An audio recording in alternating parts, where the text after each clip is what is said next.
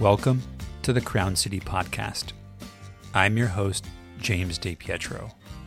This is a show from Pasadena, California, that explores the people and places that make our neighborhoods our home.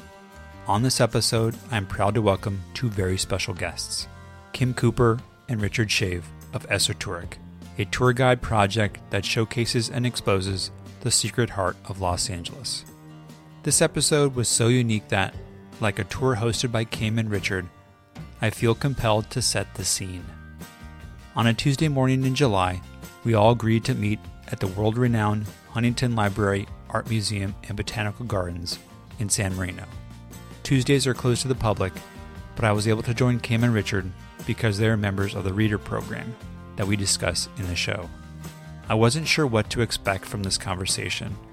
Richard and I had talked and emailed before the show, and I was honored to be asked my perspective on a historic sign a friend of his was trying to protect in Hollywood. What I stumbled on was Kim and Richard, sitting under a tree in the beautiful courtyard of the Huntington, surrounded by several of their friends, deeply discussing everything from history and preservation to COVID and bees. It was an absolute delight.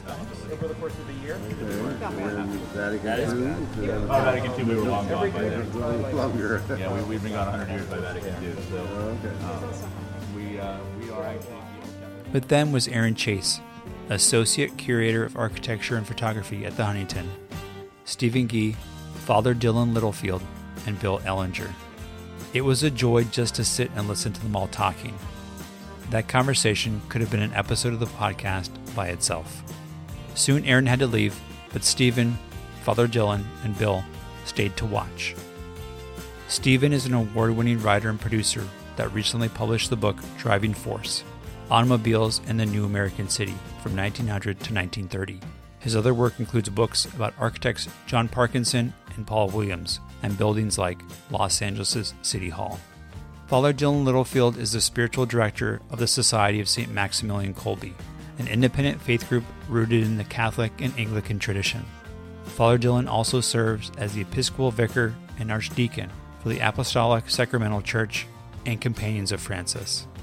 And finally, Bill is the principal of Ellinger Architects and Associates, is a renowned preservation architect with extensive knowledge of Pasadena architecture, and incredibly, as we found out when talking, was my father's boss in the 1970s. Kim and Richard's story is well known, and since we were limited on time, we dove headfirst into the conversation. But a brief recap is that they're both Los Angeles natives who first met while attending UC Santa Cruz. The story goes that they hated each other and went their separate ways. 18 years later, they met again by chance, and the rest is, as they say, history. Kim has always been interested in true crime, and launched a blog about Los Angeles in 1947, a year most famous for the Black Dahlia. That eventually led her and Richard to lead tours about the City of Angels, and Esotouric was born. They've hosted countless webinars, bus and walking tours across Los Angeles, all the while using their skills as storytellers and their passion for preservation to keep old Los Angeles alive. So, without further delay, my conversation with Kim and Richard.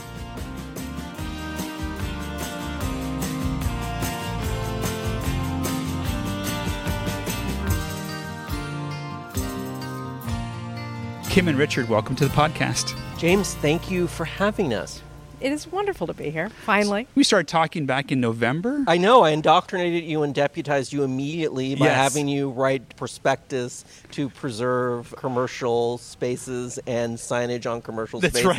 right. This happened a couple months ago. Now I feel you're really ready to interview us because now Thank you know you. what it means to be deputized. It's very dangerous to call Richard because if you have any expertise at all, you will be put to work because Los Angeles desperately needs everyone who knows how to do anything. I think it took forever to get in contact with you guys, and then you guys have been very responsive.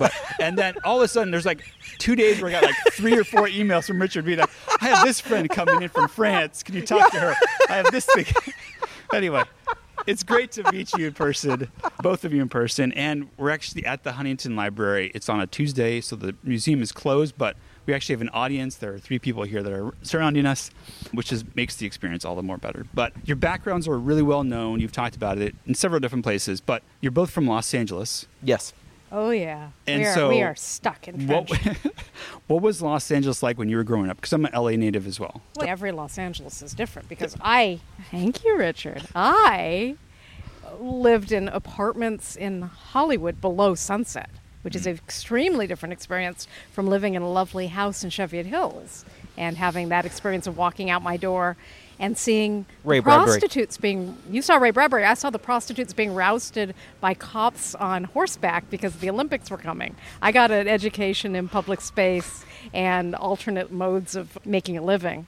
And you got an education in how you can be Ray Bradbury and never learn to drive and still be the king of Cheviot Hills. Correct. Los Angeles, for me, Cheviot Hills, Rancho Park, technically. Sorry. That's okay. So, schooled in Santa Monica, Crossroads, St. Augustine Elementary, Crossroads Middle School, High School. Early memories going to Santa Monica, taking the bus to St. Augustine Elementary School, walking into a cafe on 3rd Street where the bus stopped, the number 8 bus stop, walking into a cafe, and everyone at the cafe got a racing form because I got there early and I wanted to get some breakfast because it was like 7:30 in the morning, and I got the early bus because my dad was like on his way to the hospital as a doctor. Anyway, so I walked into the cafe and everyone sitting down had a racing form, but of course I didn't because I was like 11.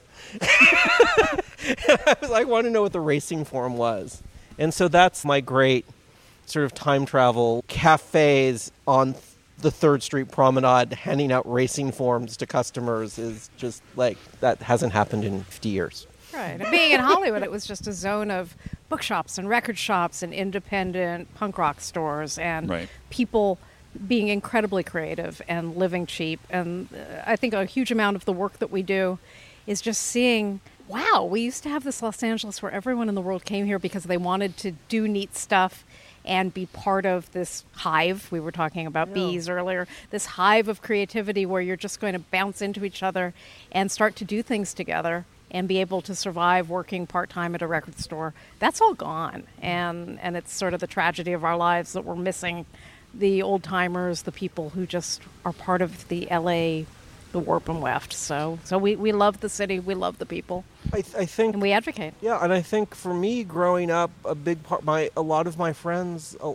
of my friends' parents worked in the entertainment industry, producers, writers, directors. And so I just grew up at friends' parents' parties, like with all these amazing creative people, writers and directors and producers, many of whom emigrated from Germany as the Weimar Republic collapsed and the rise of National Socialism.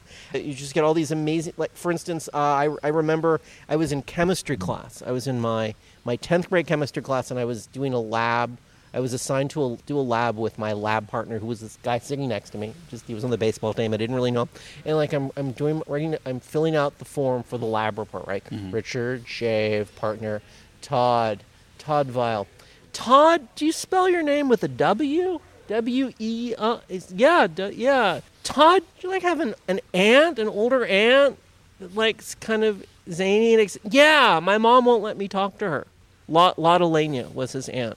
So I went to school, like Kurt Weil's nephew was in my chemistry class. And so I grew up loving Three Penny Opera and Isherwood and Berlin, right? Just this wonderful creative haven that Los Angeles created for all these intellectuals. And we're missing that. And that's the point of my story is I think Los Angeles is losing that. And that's what Kim and I want to try and help bring back. I grew up in the Griffith Park area, and I've talked about it ad nauseum on this podcast, but my dad used to work in Hollywood, not the industry, but the location. So he used to work on the corner of Hollywood, Vine and Yucca. It's the AMDA building now. Yes. And that's being sold, so that's a whole other topic. Yes. But I remember this is the 80s, I remember there used to be McDonald's on Vine that was next to the Greyhound bus station. I remember that so intimately. And every time you go through the drive-thru, you'd see all the different people getting off the buses into Hollywood, streaming into Hollywood in the 80s. Yeah. It was such an interesting time, both the good and the bad. But we wouldn't go to Yucca because Yucca was just, if you turned onto Yucca, you were going to get into trouble. That was a very wild street, and it's a small street. It is. It's an interesting area. It hasn't changed all that much. Oh, gosh. I'm so surprised that you say that, because we wrote a walking tour called Franklin Village, Old Hollywood, and we explicitly do not go below, Yucca. Because by staying above, we can still have the feeling of that small-scale Old Hollywood. And when you start to get lower, this hyper-development of these zones of... they're very strange buildings. They're not corporate. No. But they're highly private, and they're just party zones. And they don't feel like anyone's actually keeping an eye on anything. There's money's flowing in, but it doesn't feel like you have any foothold. It really freaks us out. Hollywood really concerns us. In the course of writing what I think is one of our greatest walking tours, and every walking tour we write is amazing. But we really fall in love with the way these stories fall together. But I've noticed, as in the course of the 6 to 9 months we were writing this walking tour as one of the 27 other things we're doing in that period, that we would call our friend Mickey Jackson at AIDS Healthcare Foundation. AIDS Healthcare Foundation has a number of offices in Hollywood. And I would say to her, so Mickey, I don't know, I keep meaning to ask you, but every time Kim and I go into Hollywood, there's no one there. Yeah, there's nobody on the street. I'm confused because I first started noticing this in 2021 and lockdowns still kind of coming. And so maybe it's the pandemic still, but now it's 2022 and I'm in Hollywood and there's no one here and you work in and she's like, yeah, there's no one in Hollywood. But that's an opportunity. It is. Just, there's no one in Hollywood. I don't know. But I remember that bus station. I remember going in and waiting for the bus to go see my grandparents in Ventura County, sitting at they were like a school desk, but they had a television in them. And if you had a quarter, you could watch 15 minutes of live television. Wow. And you could just watch broadcasts. You could go from Channel 7, Channel 2, and it was loud enough that you could hear your TV, and then there was this sort of hum of all the other TVs. Interesting. And then you get on the bus and sit next to a nun or something. It was always amazing. Let's dive into your tour group, which you started in 2007, because you started a blog about 1947, and I wanted to talk to you about what made 1947 such an interesting year. So that was my project, and I've always been very interested in crime because I don't get along well with other people. Somehow I've become a hospitality professional, but I've always been scared and confused by people. So reading about crime as a child helped me understand human motivations, which was a massive mystery to me. And I thought, I'm just going to write a true crime book about this year, 1947, because there are two extremely interesting unsolved crimes. You've got the murder of Elizabeth Short, the Black Dahlia. That interests me simply because she seems to be a very intriguing individual, one of these newcomers who fell into trouble, which is something that happens generation after generation, including people I know now or then. And you have this mafia whacking. So you have this whole underworld of Mickey Cohn. Sorry. Wrong. Bugsy Siegel. Wrong mobster. It's a while since we did this stuff. And the mafia stuff has never, as you can tell, been top of my mind because financial crimes are the dullest of them all, which is why it's such a tragedy that we now have to document all of these real estate hustles and these illegal hotels and stuff, because it is boring. At the end of the day, it's just 5 or 6 guys making a fortune, doing nothing cool with it. But while I was researching this, I found the Glendale Library, which was a nice library to work in, and they had newspapers on microfilm. And I was just reading and taking notes. And as I started reading the 1947 papers, I was like, wow, these crimes I've heard about are nothing. They're interesting, but every day in places I know, stuff is happening that is so wild. I want to go to the location and see if it still looks like this. I want to tell people about it. So the voice of the blog was... No, you have... Then I appeared. Then you appeared. So all of this was obviously kismet. We had to be together to make this happen. And what did I say? He encouraged me, instead of taking notes for this book that I wanted to write, which I probably would have written, to basically put my research online as I was doing it. And he helped me create a blog. This became this Crime a Day blog.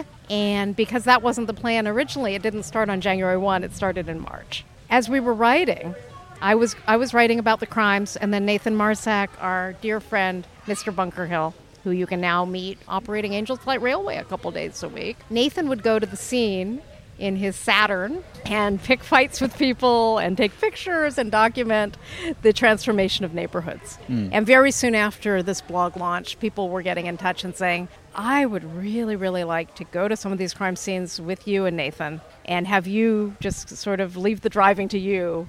Do you do tours? So that it was very much popular demand. And then Julie Corman, Roger Corman's wife, sent us an email and said, you have a Raymond Chandler tour. Right. We didn't realize this, but this was part of the zeitgeist because there had been a Raymond Chandler tour in the 80s. Which I vaguely remembered as a child of one of my friend's parents talking about.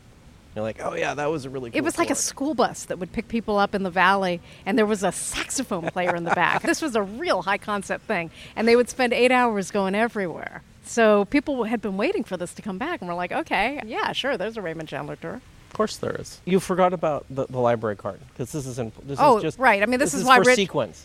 So Richard, because as he mentioned, his father was a doctor, he had this UCLA faculty-level library card, which... in the early aughts, I had to go down to the Glendale Library. I had to, peer through a magnifying and to actually be able to log on and get access to databases. Now everybody's doing it. It's incredible.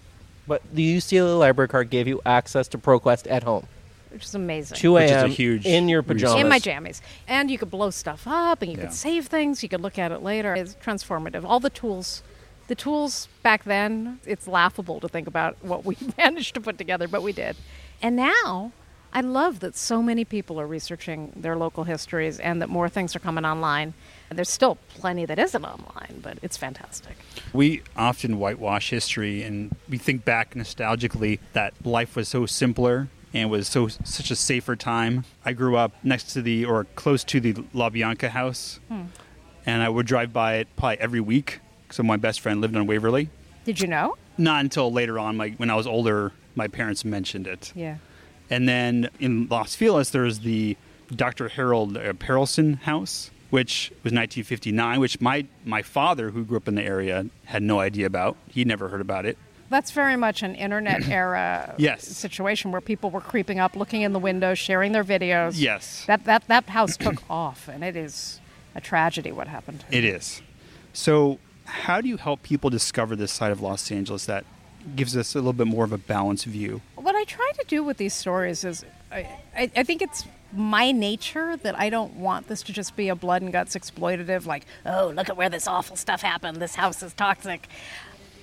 I feel like if somebody went to all the trouble of getting into horrible situations in Los Angeles and actually bleeding out and dying here, the least that we can do is honor their memory and respect them as human beings and let their story live on, because these stories are all that they left.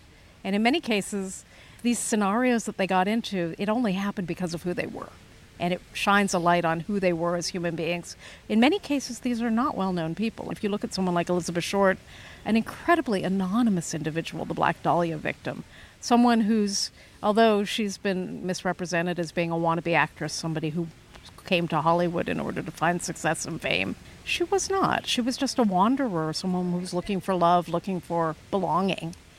And she's found that belonging because there are people all over the world who are sort of in love with her and obsessed with her and want to follow her footsteps, want to go the places she went, think about her, remember her, honor her. The people who come on that tour, our Black Dahlia tour, which is our earliest and our flagship, are just such lovely individuals who are so sensitive and caring and respectful. I think it's really a nice thing to be able to do, actually, to bring these crimes back, to go to historic places which often feel very much like they did, and to understand what life was like for people in the past, because ordinary life, these people exist outside of the history books, and the only place that they are known is in these sort of salacious stories that sold newspapers, and the newspapers developed Southern California as we know it, especially the Times. And now we can sort of reflect back on them and say, hey, look, all of these properties are now targeted for redevelopment, but they're also crime scenes, and they teach us who we are as human beings, as Angelenos.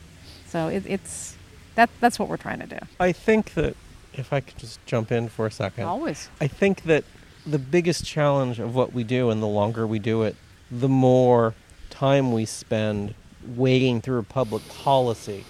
And public policy is the narrative created by the city of Los Angeles to destroy any history that Los Angeles has to allow developers a blank slate upon which to create narratives about why their 5/1 developments on Vine Street are totally awesome. And I want to be a part of it. And then they give them like cutesy historic names. Right. And so I think that the biggest challenge and why I think we excel at what we do is we have a tremendous repertoire of compelling narratives about the city which intersect with really challenging public policy questions which face the city. Whereas if we just gave a bus tour on public policy, everyone would get off after the first hour. It's just so boring, and you have to make it compelling. And I think what we're really trying to do is to get people excited about their past and realize that the city of Los Angeles actively wants them not to know about any of this stuff. So what's the secret to telling a good story? The secret is time travel. I am very, very, very lucky that when I read these stories, they come alive for me, and I really feel like I'm getting to know them. I know enough about the environment in which these awful things happened that I can pull from different threads. I feel like when we're hot and people are there in the moment and we're in a space where it really feels like if you just squint your eyes, it's 1947, it's 1922. Telling it in a way where you could close your eyes, open them again, and all of these people are here, and you hop on a streetcar and you go to Hollywood and you see a show.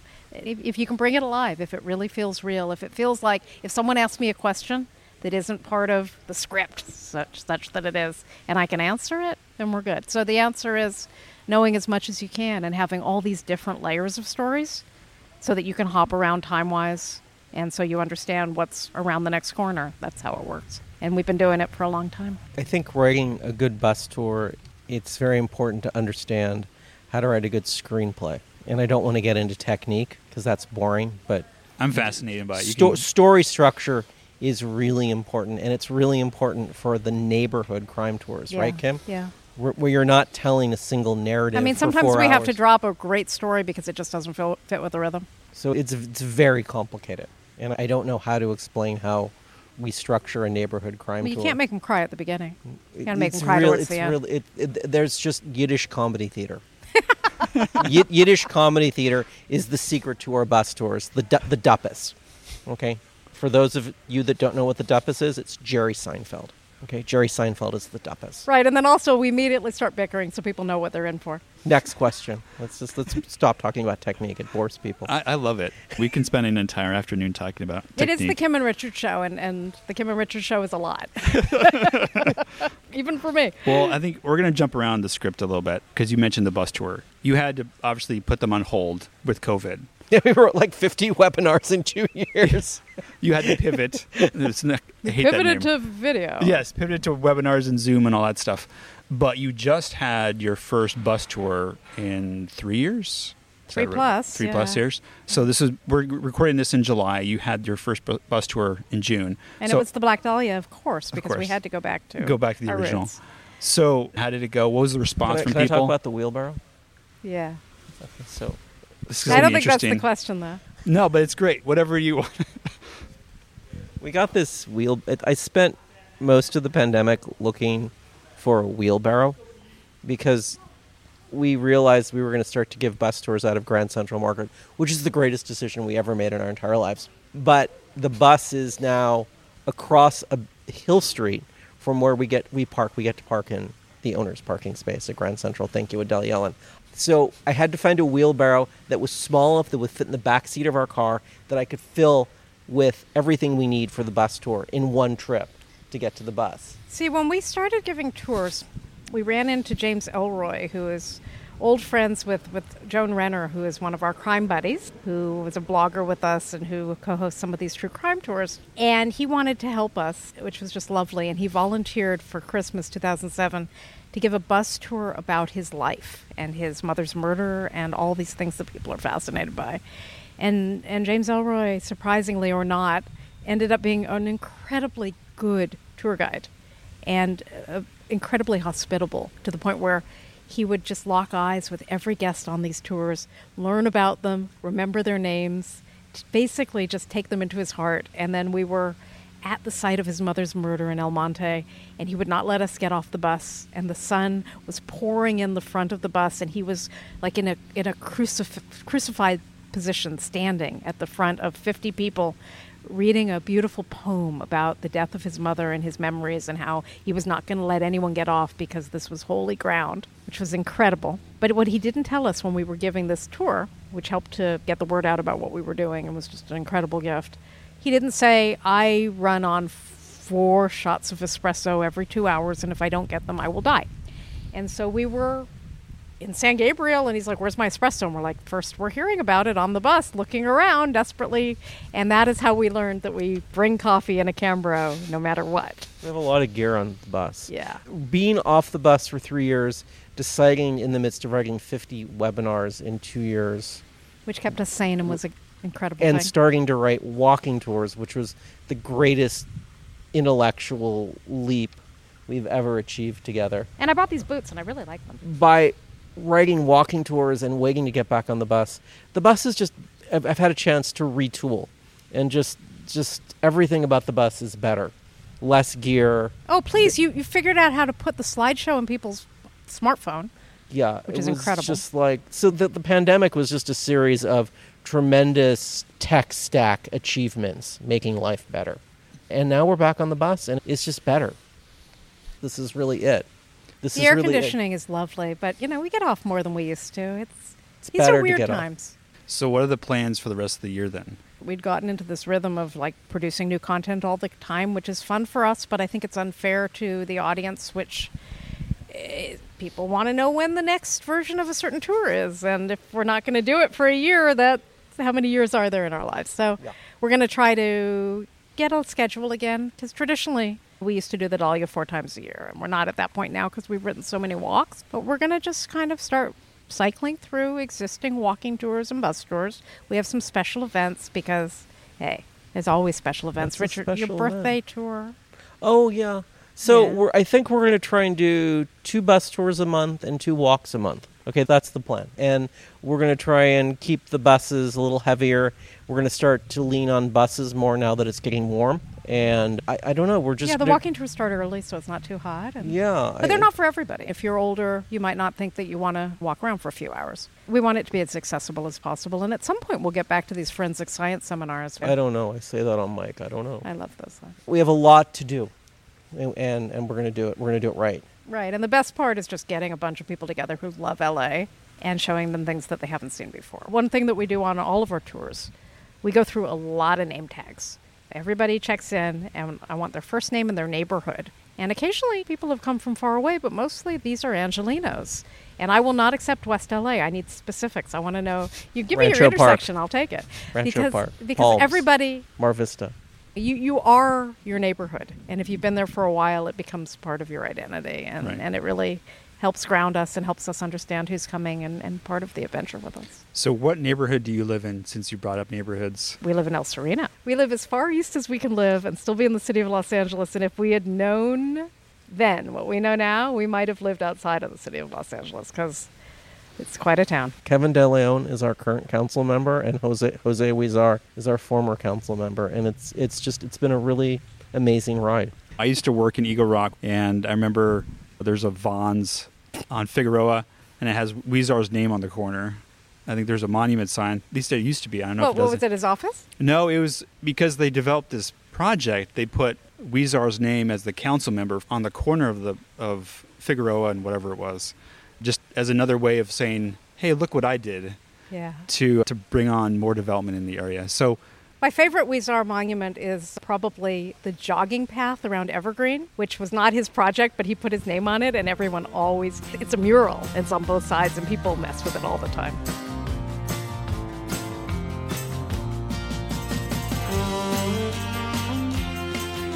So Los Angeles has a very interesting political history, but you also follow what's going on in City Hall. So Huizar is included in that. Hey, Huizar emerged from his Instagram fast to comment on our post, and I was very proud of that. Yes, when I blamed him for the fire in the roller derby girls space, that whatever, he said, no, we helped them. They weren't evicted from El Sereno because of me. I helped them. Like, whatever. I will say, as we sit here at the Huntington, I will say some of the most important, insightful discussions with federal investigators about the U.S. DOJ case against Jose Huizar, which never went to trial. Some of our best insights and directions have occurred under this tree while eating lunch with friends of ours that work at the federal level who are also readers, who were just really incredibly helpful and took the time to walk us through the indictments and really give us what this means. Because an indictment is a wonderful sort of, is an esoteric text, right?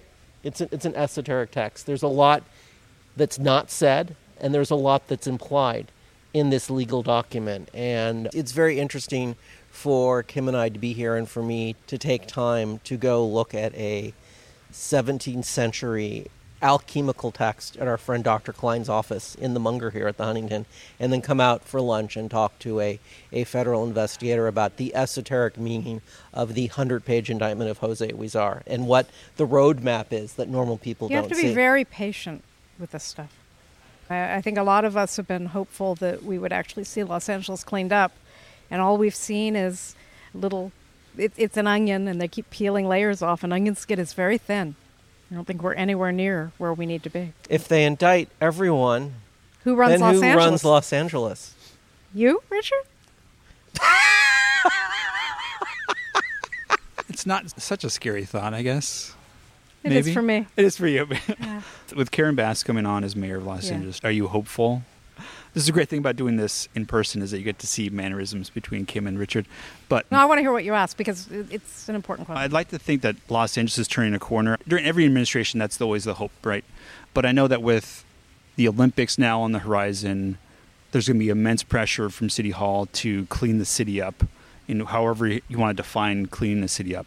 Are you hopeful of the direction that the city is going or will go? Okay. I am very concerned that Karen Bass never uttered the word corruption while she was running. I haven't heard her say it since. And she hasn't cleaned up Eric Garcetti's people. She's making a lot of changes on commissions, not all of them, but the planning department is untouched. And the planning department is a criminal enterprise. And what they are doing with the Hollywood Community Plan update is insane and actually violates all precepts of the work of planners. And they are either they are the biggest incompetents that have ever had city jobs, or they are a criminal conspiracy. And they can't be anything else. What is happening there, we have no media, so no one's really looking at it. You can look at the blog of Hollywood Heritage, where a retired engineer named Mike Callahan is trying to put the pieces together. But at the end of the day, the things that are happening are destroying Los Angeles. And you are not going to clean up the city in time for the Olympics if you don't start to actually make the city function. We just were in Fullerton yesterday. We just ended up off the highway, and there's a nice little park on the edge of Fullerton called Hillcrest. Hillcrest Park. And it used to be called Auto Park. And we just sort of randomly found it, and we went and we parked and we wandered around. And it's just the most lovely space with a Red Cross facility, and then a Isaac Walton log cabin up near the top, and all of these beautiful rocky steps that crisscross it's a hilly park, so everyone's exercising just going up these historic stairways. And you get down to the bottom, and there's this brand new Korean War monument for everyone who died in the Korean War. It's the most extraordinary thing. And there's a huge fountain, a WPA fountain that they restored. And everywhere you look, clearly people have taken responsibility for public space and done their job, and they've spent money, but not unheard of sums.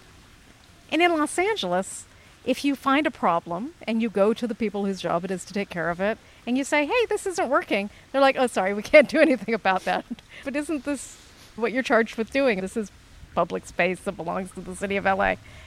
None of the departments under Karen Bass are functioning. None of them. And I believe that they're getting a really great, smooth ride towards having an Olympic Games here. But for who?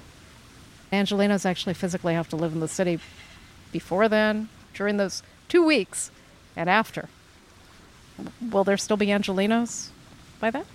We could get lost in the weeds on this, but I think that what's important to point out about the direction the city is going in is that the city of Los Angeles as a bureaucratic entity, first of all, exists for one and only one reason. The bureaucracy of Los Angeles exists to perpetuate itself as a bureaucracy. And it has absolutely really good at that. It has absolutely no concern about the humanitarian crisis at an international level that homelessness and lack of affordable housing has created in the city. It has no concern for that. It has no concern for anything I like or care about or anyone. And I think the bureaucracy has created itself so that nothing gets connected. So whenever you ask, why isn't there follow-through? Why isn't there follow-through in the city attorney's office from the criminal side, from the civil side about illegal Airbnb rentals? Which they have a full list. Every single one. They know. They're getting the data feed from Airbnb, and they're not getting it from any of the other vendors, but they're getting it from Airbnb, and they're the biggest. And they're also getting complaints from people who live nearby and in the buildings. But the city attorney's office is structured so that there's no communication between the civil division that gets these complaints and the criminal division, which could potentially bring a suit in court and get the attention and demand the attention of Airbnb for a particular instance. And so it's all just about protecting the city. And so when you ask us what do we think about where the city is going, I think that the city is a series of competing interests, and I like to have people think about it as an engineer in Minnesota in charge of a lock for the upper Mississippi River. And these lock masters, these engineers, have these books and their algorithms. And the book algorithm for the lock is, if this happens, you have to open the locks, and then you're going to flood all the farms to the south because you don't want to flood the cities to the north. You have all these things you have to balance to open the gates.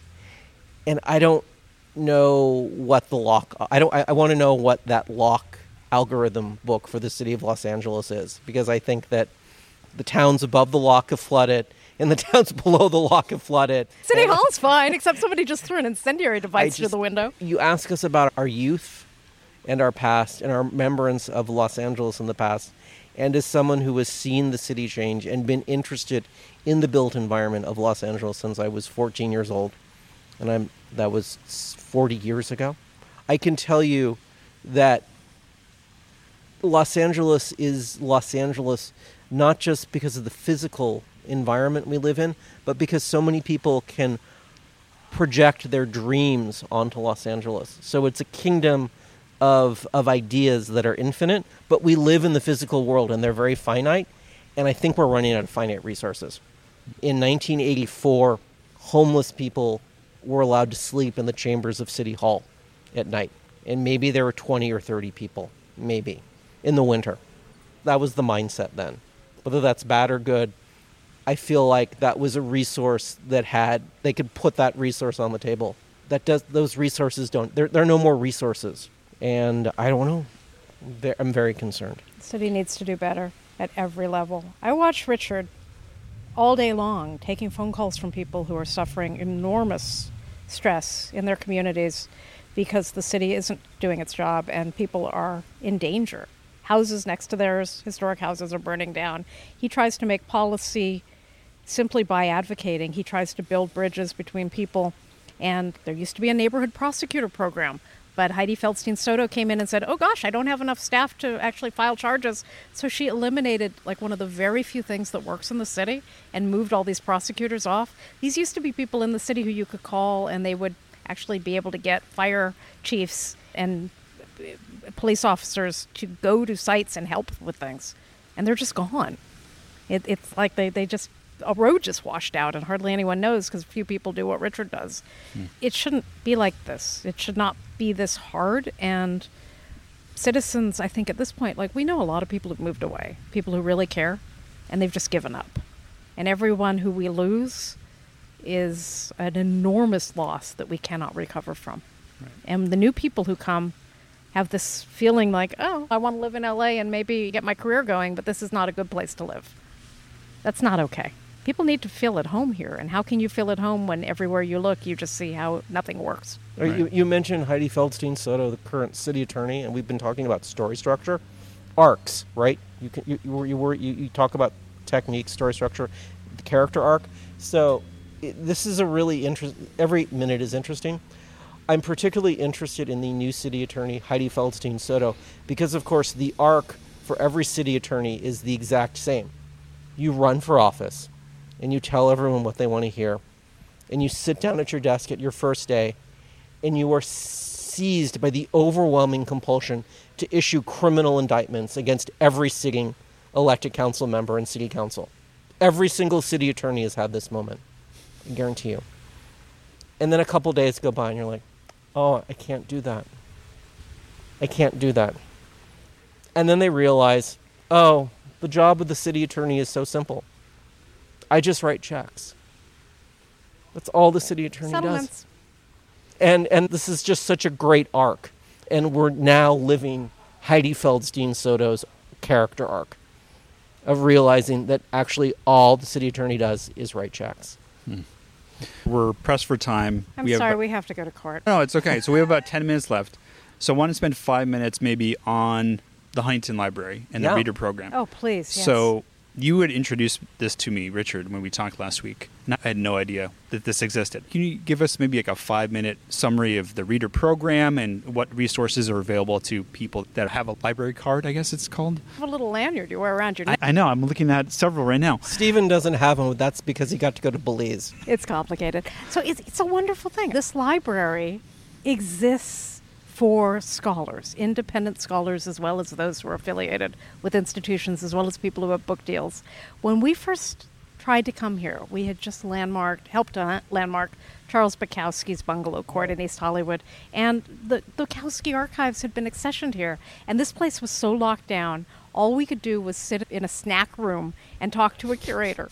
We were not allowed to even see what was going on inside. And like, we were talking to her, and like after 15 minutes, we both realized, oh my God. This is as far as it goes. We're getting a power bar and that's it, man. Like, she's giving us a cup of coffee and we don't actually get to see the Bukowski papers. Like, what? But something changed. This institution has changed a lot in the last few years, and it became clear that they were going to start welcoming independent scholars. And so we asked for the opportunity to become readers. We had to get letters of recommendation, and that can be hard to do, get somebody to actually write a letter. But we did. And started coming here, and what we discovered is that you can pull rare materials. The entire history of Southern California is here, and we've had the opportunity. Stop. Repeat that. You can pull rare materials and consult them in a special collection where they give you gloves, and they'll give you a light box if you need it, if you're looking at transparencies. The other part. The history of Southern California is here. There's many things that no one has. Yeah. I won't say no one's looked at them, because that's always a bugbear for archivists. An archivist has looked at things. People prepare finding aids. They're not just boxes sitting back there, although I'll tell you, sometimes there are things that are new. I once pulled out a piece of paper where a scholar who was studying the shapes of human craniums working in institutions, working in prisons, had actually sketched around the head of someone who had just been executed, and there were body fluids on this piece of paper, and I don't think they were supposed to be there.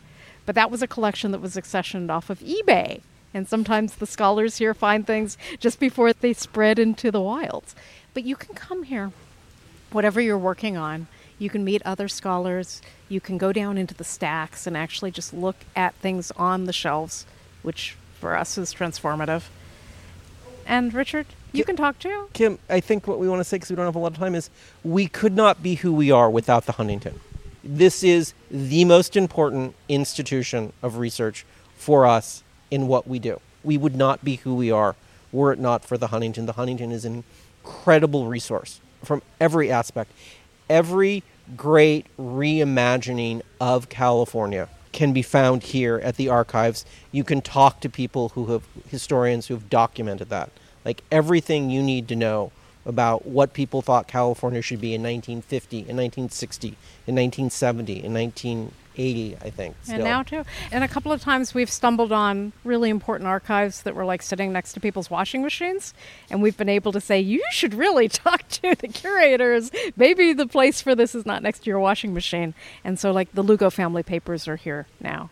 And photographs, and we're really glad to have helped bring an old California family's entire history to be interpreted and be part of the future. It is not a spectator sport to be a reader. You have to dig. And just to wrap this up, just 2 weeks ago, we do all this work with all these different fronts and all these different leads, and we have 1,000 different leads in our head that we're looking for every minute.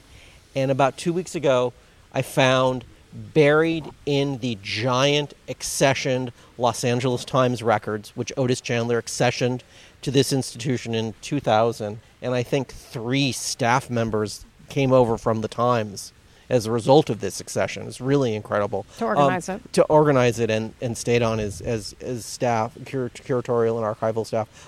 In these papers, buried, I found, because of a hint someone gave me 10 years ago, I found the unpublished history of the Los Angeles Times from the 1990s, which Otis Chandler suppressed. It's all here. No one's supposed to know I don't know if it's all here, but there's so much here, and you have to look, and you have to actively go through the card catalogs. On that note, the final question is that from this recording, you have to run to court to attend a hearing. A pre-hearing scheduling session. That's involving the Catholic Charities of Los Angeles, the social service arm of the Archdiocese, and its proposed demolition of the former B'nai B'rith Lodge number 487. Let me just say that my grandfather's drugstore was across the street from the B'nai B'rith. Your grandfather's drugstore where he gave injections of speed to Teamsters. There is that wrinkle in the story. That makes it more interesting. I think so.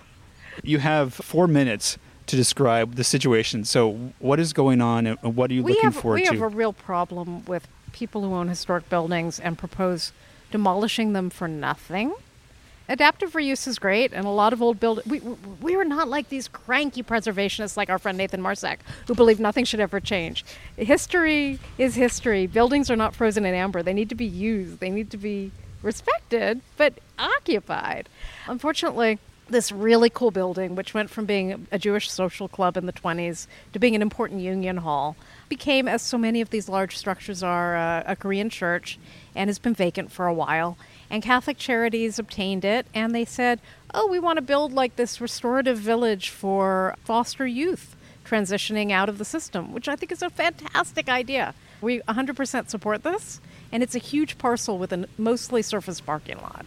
But somehow they've gotten to the point where instead of doing an adaptive reuse and respecting this historic structure, they just want to tear everything down. And then they got cranky because we were with our friend Stephen Luffman trying to see it landmarked. And they said, actually, we just want to tear it down entirely because it's got mold. And we don't want to build even this restorative village. And there's this extraordinary thing that's happened, which is that the city, even though city planning doesn't really do anything to protect historic resources anymore, and you can't have an HPOZ, you can't have an historic district, there's still this kind of zombie community redevelopment agency, which created these overlay zones, which are for development. And these agencies don't exist anymore. They were suppressed at the state levels, like the Vatican suppresses monasteries, but they still exist as planning tools in the city, which means the city planning department and the Office of Historic Resources can say, actually, Catholic Charities, because this building exists within an old CRA zone, we have authority, and we think it's a bad contribution to the cityscape to just tear this down. So even though you're seeking a demolition permit to put in nothing, we're not going to let you have that demolition permit. And they've sought a decision from a judge. Relief. They've sought a writ of mandate. A writ of mandate, which is often a tool preservationists use when city planning is trying to force through an inappropriate development. We love CEQA. And so we'll just be very curious to see what happens. Our hope would be that Catholic Charities would actually want to build this restorative village for the transitioning foster youth. I think it's a great neighborhood for it. There's a lot of history, there's a lot of transit down there, and it's a huge underused parcel. With a very small portion of it is the historic building. But we'll see what happens. I'm always curious to see what a judge thinks of land use issues, because at the end of the day, judges are making decisions not emotionally as we do, and not from a profit perspective like developers do, but they want to look at the law, and the law is often just the simplest part of this whole process. That's true. Right, and just very, very quickly to round this out. So this building we're talking about, 1923, Norton. Norton is the architect. He's the architect of Wilshire Boulevard Temple. That's Tilton Norton. That's Tilton Norton. He's the 1936. He builds Wilshire Boulevard Temple. 1924, B'nai B'rith, this building we're talking about, is built. Its sister building is the second Mount Sinai Temple at 4th and New Hampshire, same year. Both beautiful Ernst Batchelder tile facade. Just gorgeous. Absolutely gorgeous. When the AFL-CIO took over this building in the 40s, they put ceramic medallions of AFL. So it's got a layer of history right there. So the legal questions at stake for this pre-hearing scheduling session are, which will probably take 13 seconds, right? The Archdiocese is basically saying they seek to be exempt from the planning process in the city of Los Angeles. Or anywhere. Which is a really fascinating question. Do religious organizations exist outside of the law? I mean, they live and work in cities. They buy property. And they don't pay property tax. Kim mentioned our friend Stephen Lessman in a historic monument application. So this court case is really interesting because our friend Stephen filed an historic monument application for B'nai B'rith last year. Which is a terrific document, well worth reading. And because of state laws and federal laws around religious persons and religious institutions, they say you cannot compel a religious institution to do certain things. And one of them is you cannot compel them to landmark a church of theirs. And so the city of Los Angeles wrote to the Archdiocese, to Catholic Charities, and said, hey, we've got this landmark application for this 1923 building at the corner of 9th and Union that you own. Do you want to reject it? And they said, yes, of course we want to reject it. Don't accept it because we're exempt. So that means no hearings. So it didn't go any further than just being submitted. And they applied for another demolition permit because they said, no, we don't want to landmark it. And the city refused the demolition permit. So this is bated breath, right? Is the judge going to make a decision that opens the door for the Archdiocese to develop unfettered? I mean, they own a lot of other properties. It's not just this corner. And there's a lot of churches. Is every developer going to become a Catholic now and become part of the Archdiocese? That was a joke. I didn't. But these are interesting meditations as we go into this hearing. And also, Stephen Luffman landmarked Lytton Savings in Hollywood, right on the edge of the West Hollywood border at Crescent Heights. It's beautiful, mid-century modern bank building that was built by Kurt Meyer. And Kurt Meyer walked away from his architectural practice in order to do public service and to help save the Central Library, work at the CRA, as a matter of fact. And we really respect the work that he did because he could have aggrandized himself and become a more successful architect, but he tried to make LA better. And in return, Frank Gehry, who I think is a hack, lent his name to this project that was supposedly this massive development at the gateway of the Sunset Strip. So they had to demolish Lytton Savings, even though it was landmarked. And this crooked city council with Weezer and that crowd altered an agenda so that they heard the approval for the development before they heard the landmarking of Lytton Savings, even though Lytton was supposed to be first on the agenda. They just screwed with the agenda that day so that they could demolish the building. And they did demolish the building, and now they are seeking to flip the parcel. There's no Frank Gehry project. It's all just a hustle, and everything was destroyed. We really would like to give Steve Luffman a win for one of his preservation campaigns because he was in the maw of this corruption. We are too. The same thing happened with our LA Times nomination, but they haven't demolished the Pereira building yet, and we hope they won't. But they did demolish Lytton Savings. Let's save B'nai B'rith. I'm going to wrap this up, all of this up. I'm going to wrap this up by going back to where we started at this podcast interview. Yucca and Vine. Boys Town. Yucca and Vine, John Walsh's apartment. Oh, yeah. John Walsh was a tremendous and very important activist in Los Angeles who died a couple of years back. John Walsh's apartment is about to be demolished. John Walsh fought the Red Line in Hollywood. Very important activist. John Walsh said, and I'll end with this, there are no permanent victories. There are no permanent defeats. Everything is an ongoing challenge. And so we're here just to keep fighting because you've just got to be present now and worry about now and what we're concerned with now and just keep fighting. Nothing's permanent. That's a beautiful way to wrap up the conversation. We could talk for hours, and I would love the opportunity to do that again at some time. But thank you for sharing these incredible stories of Los Angeles, for your work in preservation so that we don't demolish our rich history, and for coming on the podcast. I greatly appreciate it. James, really enjoyed it. thank you, James. Thanks for being deputized in our army. It's kind of fun, isn't it? I love it.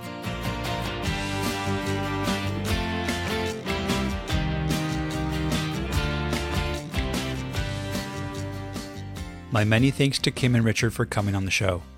As an update from our conversation about the old B'nai B'rith building, the issue was postponed until the middle of September, as the judge told the parties to come back with answers and a settlement. The future of the building and the larger concern about a nonprofit effectively doing whatever they want to do with their property is ongoing, as any settlement would require the Los Angeles City Council's approval, and we all know that these things take time. I hope you enjoyed this conversation as much as I did. If you follow Kim and Richard on social media or read their Substack newsletter, you get a glimpse of them. But meeting them in person, in their element, surrounded by colleagues and friends, is a different experience altogether. Kim and Richard are authentically Los Angeles. They are both the defenders of what was and dreamers of what can be. I'm grateful that our paths have crossed and wear my deputy badge with pride. On September 9th, Kim and Richard will be hosting their Pasadena Confidential bus tour. For more information, please visit Esotouric.com. Kim is a brilliant writer and is the pen behind their Substack and social media. Please visit and subscribe to their newsletter, Esotouric's Secret Los Angeles, for all the latest on what trouble they've gotten into that week. This special episode was recorded at the Huntington, and I would be remiss if I didn't thank them for their generosity and support. The Huntington is a collections-based research and educational institution that serves not only scholars but the general public. Opening its doors publicly in 1928, it has one of the world's greatest independent research libraries, with some 11 million items. Its knowledge and collections focusing on California history and culture are unrivaled. The Huntington features some 130 acres of botanical gardens, and its art museum collection has more than 42,000 objects featuring European and American art. My family has been a member of the Huntington for years, and I just recently applied for a reader card and could not be more excited. For more information, please visit huntington.org. Continuing our collaboration, the featured song is All Right Here from the Pasadena-based wife and husband duo, The Next Doors. All Right Here is from Mika and Russell's debut album, Linda Vista, which was released last year. Please follow them on social media and at nextdoorsmusic.com for information on their next live shows. I recently shifted the show to the Acast platform, and am still in the process of figuring it all out, so my apologies for any technical or platform issues. There are so many people that help keep this show going. First, I want to thank my Patreon sponsors. I really appreciate your continued support.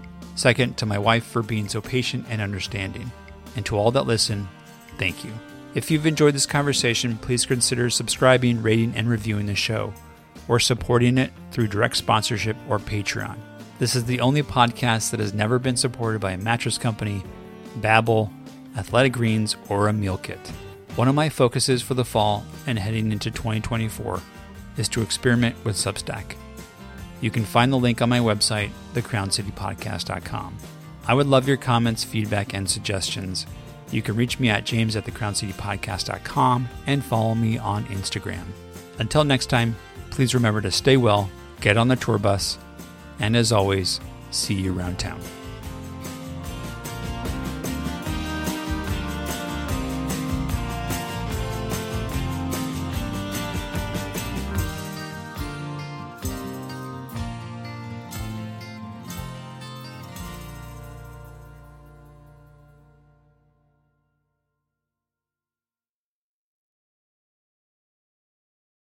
Do you like podcasts?